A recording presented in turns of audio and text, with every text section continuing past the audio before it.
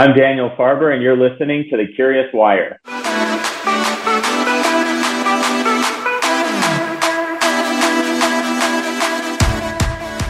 So this episode is exciting for a few reasons. One, Daniel, what's your official title and the name of your company?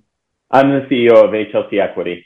Okay, and so you are a owner-operator, and you have, I guess, I don't know if it's a different title, but you have a management company, but you're an owner-operator. But we actually know each other from way back when. Yep. Which is really cool, and we kind of reconnected because of LinkedIn and multifamily real estate. Yep. So I want to just dive in. As a owner-operator, you are looking for deals to acquire and then come in and operate and obviously grow the value of the property. For me, I see it in two parts. There's one, finding the deal and closing it, and then the second part is really executing the deal. And that is, one, having a good business plan, and two, the team that is executing on it. So yep. If you could kind of walk us through a little bit of what is your mindset and what are you looking for when you're creating your business plan versus, meaning what's your competitive advantage or whatever. I think a lot of people just look at numbers and the numbers line up and then they acquire a deal. And I feel like a firm like yours is a little more sophisticated. You're looking at more than just the numbers of where the opportunity is to specifically operate better.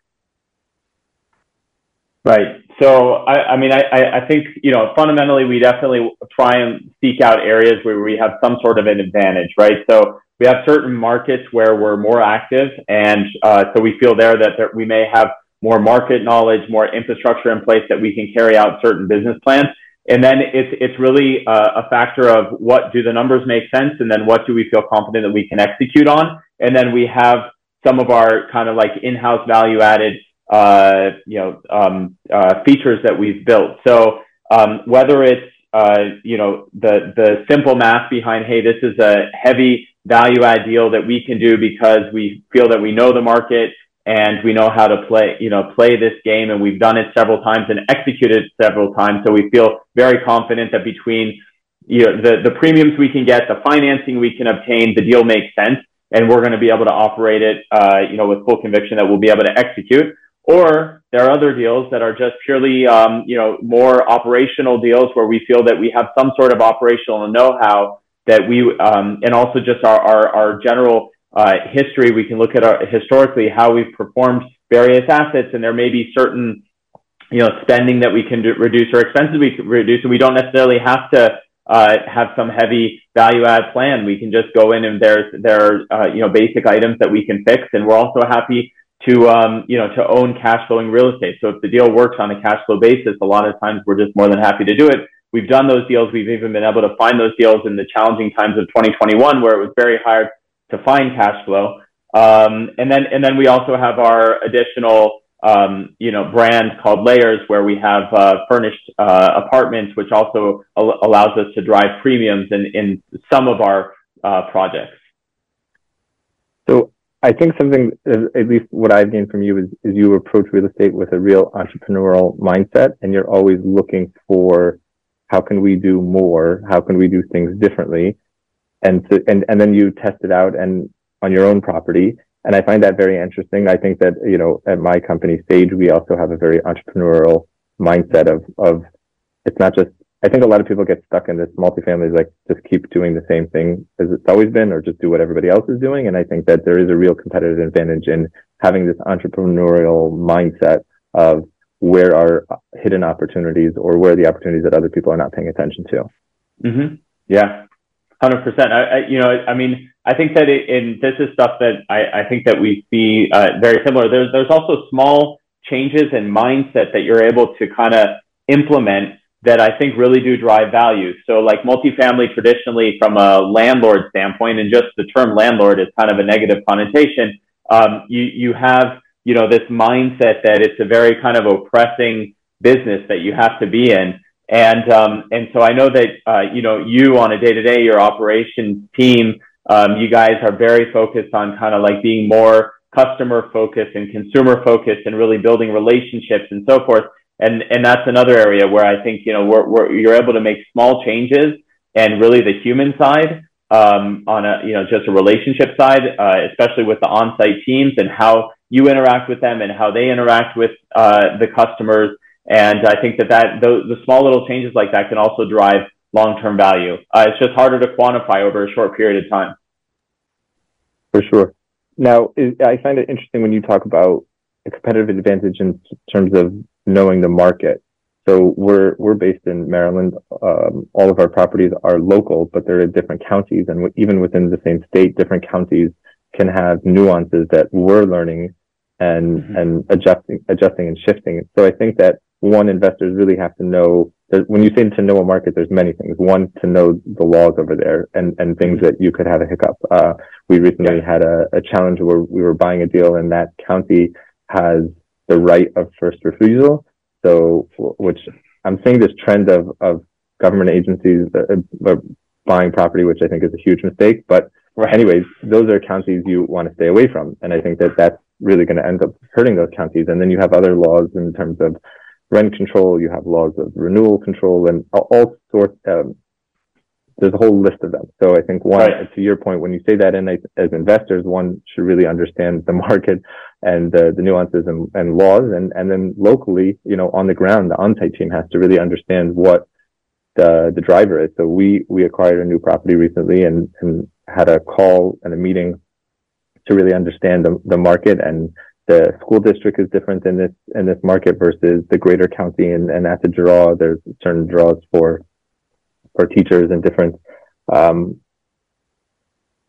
professionals, knowing a military base that might be in an area. So sure. I think as the investor, you have to that's one thing to really understand, know the market, what kind of jobs are there, what kind of incomes are people, what do people respond to? And then on the ground, really knowing your sub-market, your specific area, because there's so many nuances. Can you, if we actually go take a step back, what are some examples of where you having your entrepreneurial mindset has helped your business? Sure.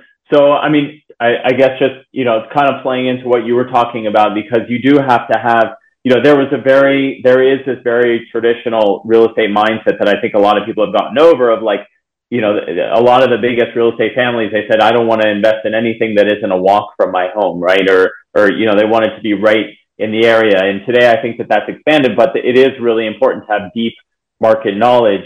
And so one of the ways that we're able to do this, especially when we're doing kind of like 200 plus unit deals, is we're very reliant on the on-site team, particularly the property manager. And so we put a lot of emphasis on that team, especially the leader of that team. So just as an example, we're active in the Dallas area, but we, in 2021, we came across a deal that we really liked, and it was in Oklahoma, about an hour and a half north of Dallas. And after doing some initial market research, we said, this is really interesting because it's benefiting from all of the growth of Dallas.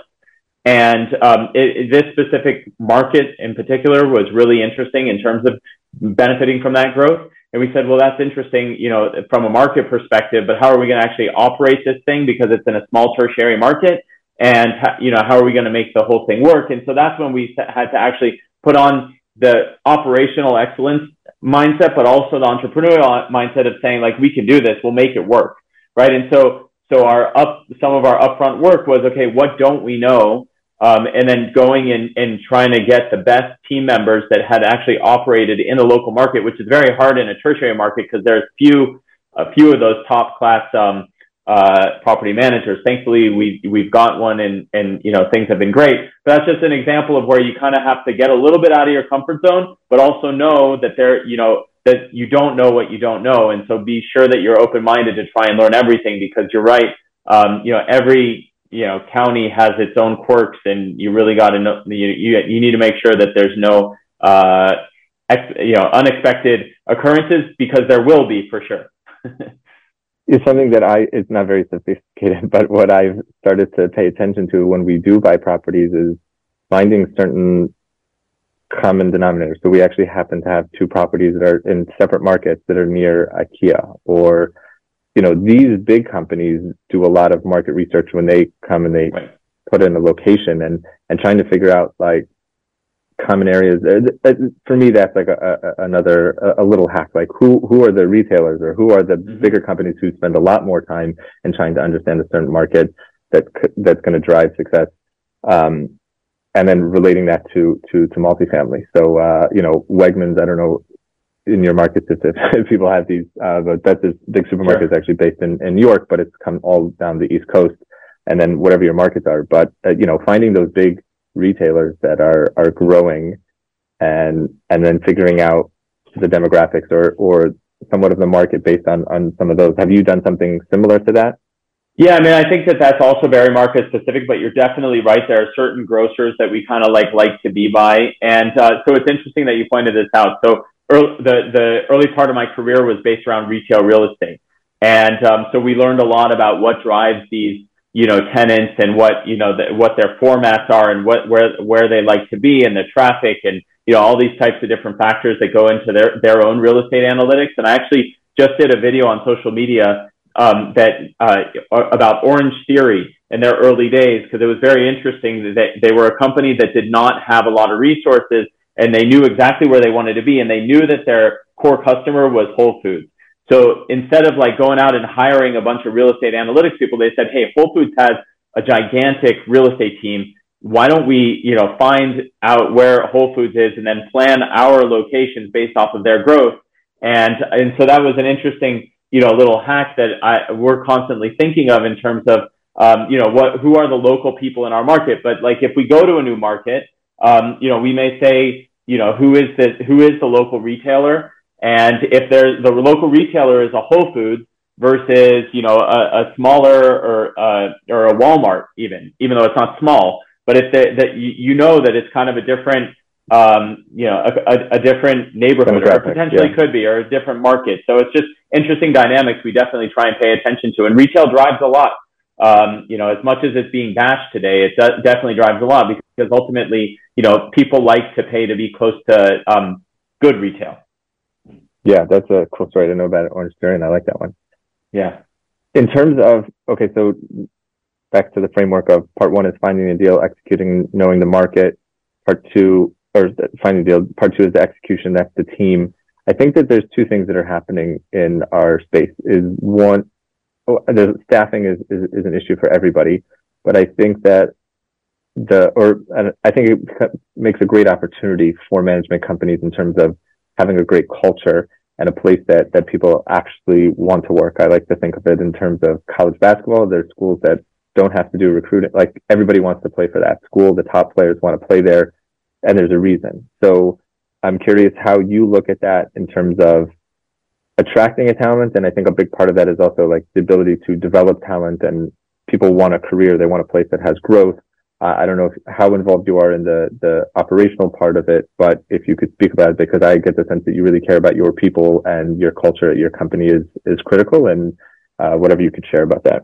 Yeah, sure. No, 100%. So, I mean, I think ultimately it boils down, and I know it's cliche and everybody talks about it, but it really boils down to the corporate values, or the values of the company, and who, the leadership of the company is, but not what the leadership's values are, but what are the actions that everybody within the company are doing on a day-to-day basis, that they say, hey, these are the values that we live by. And if those values are strong, if the team, not the leader, but the team is able to identify those values and say, this is what we live by, then I think that it really trickles down from every aspect of kind of like the ladder, so to speak. So for us, definitely, making sure that we're aligned in terms of our values, and the HLC values are integrity, owning it, caring, and ingenuity. And so, just making sure, not as words that those are out loud, but that our leadership knows that, and then our leadership, is living by that when they deal on a day-to-day basis. And so for me, what's great is, we have a great head of operations at our team, and then we have great area managers, and then that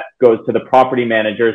And when we do company get-togethers, and I'm, chatting with some of our team members, whether it's the leasing folks or the maintenance folks, and I get the feedback, not from me, but from, hey, I love this team. And I mean, there was one of our assistant managers. She was like, my boyfriend wants me to move to Tennessee. There's no way I'm moving, because I am not leaving this company. that's just really great and really reinforcing in terms of, if you're able to get the values right in a company, obviously there's still going to be challenges and ups and downs and everything, but I think that it's a very, very important thing that's very easy to say, but it's really hard to actually do it. And the way you do it is just by living it. Yeah, that's a cool story. And I think that type of thing really is a game changer when you can recruit talent that wants to stay with you for a long time, that wants to grow, and there is that opportunity for that. I do all the hiring for leasing, and I always start with there's a good news and there's bad news. The bad news is we never know when the growth is going to happen and where it's going to be. Yeah. But the good news is we're growing, and those that stick around long enough have been able to benefit from that and to grow. Yeah. 100%.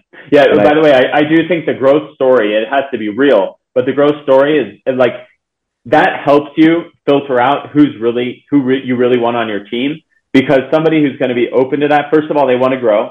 And secondly, they're excited about the opportunity. Whereas, we've been able to get some great talent from the big, management companies, the well-known national hundreds of thousands of units, management companies. We've been able to bring them over because, A, they identify with the values, B, they want to grow. And they just, in general, it's just been a really good fit for us. Yeah, I think that there's a challenge with these larger companies is they're very fragmented. It's, when you have a beast of a company, it's hard to have those values consistent all over the place. And I think that there's a huge advantage for smaller companies or growing companies to provide a place where there can be a lot more consistency. So as we wrap up here, I am curious, what's your take on multifamily now? What are you excited about? What are you looking forward to? Sure. So in terms of, are we moving over to kind of acquisitions, how we're looking at acquisitions? Yeah. So, I think right now, it's definitely an interesting period in time. I don't like to make huge predictions because our job, the way I view it from an acquisition standpoint, is our job is to, basically it's a probability game of what could happen, but always protecting that whatever we think could happen may not happen, right? So there is definitely, a reality in which there could be, great bargains in the future, and there's going to be a lot of major challenges as a lot of debt maturities come due. So theoretically, if you look at it from a pure number standpoint, a maturity date standpoint, it makes sense that there's going to be mayhem in the market. And so some people, might get all excited. Oh, I've been waiting for my whole career for this, and so on and so forth. I guess definitely we know that reality exists. I just want to say that I never like to kind of talk about blood on the streets because I don't want anybody to get hurt, financially or in any other way. But it could come about. At the same time, I mean, we went through a pandemic and everybody was so sure that this is the end of, the investment market. There's going to be amazing opportunities, and that also didn't happen.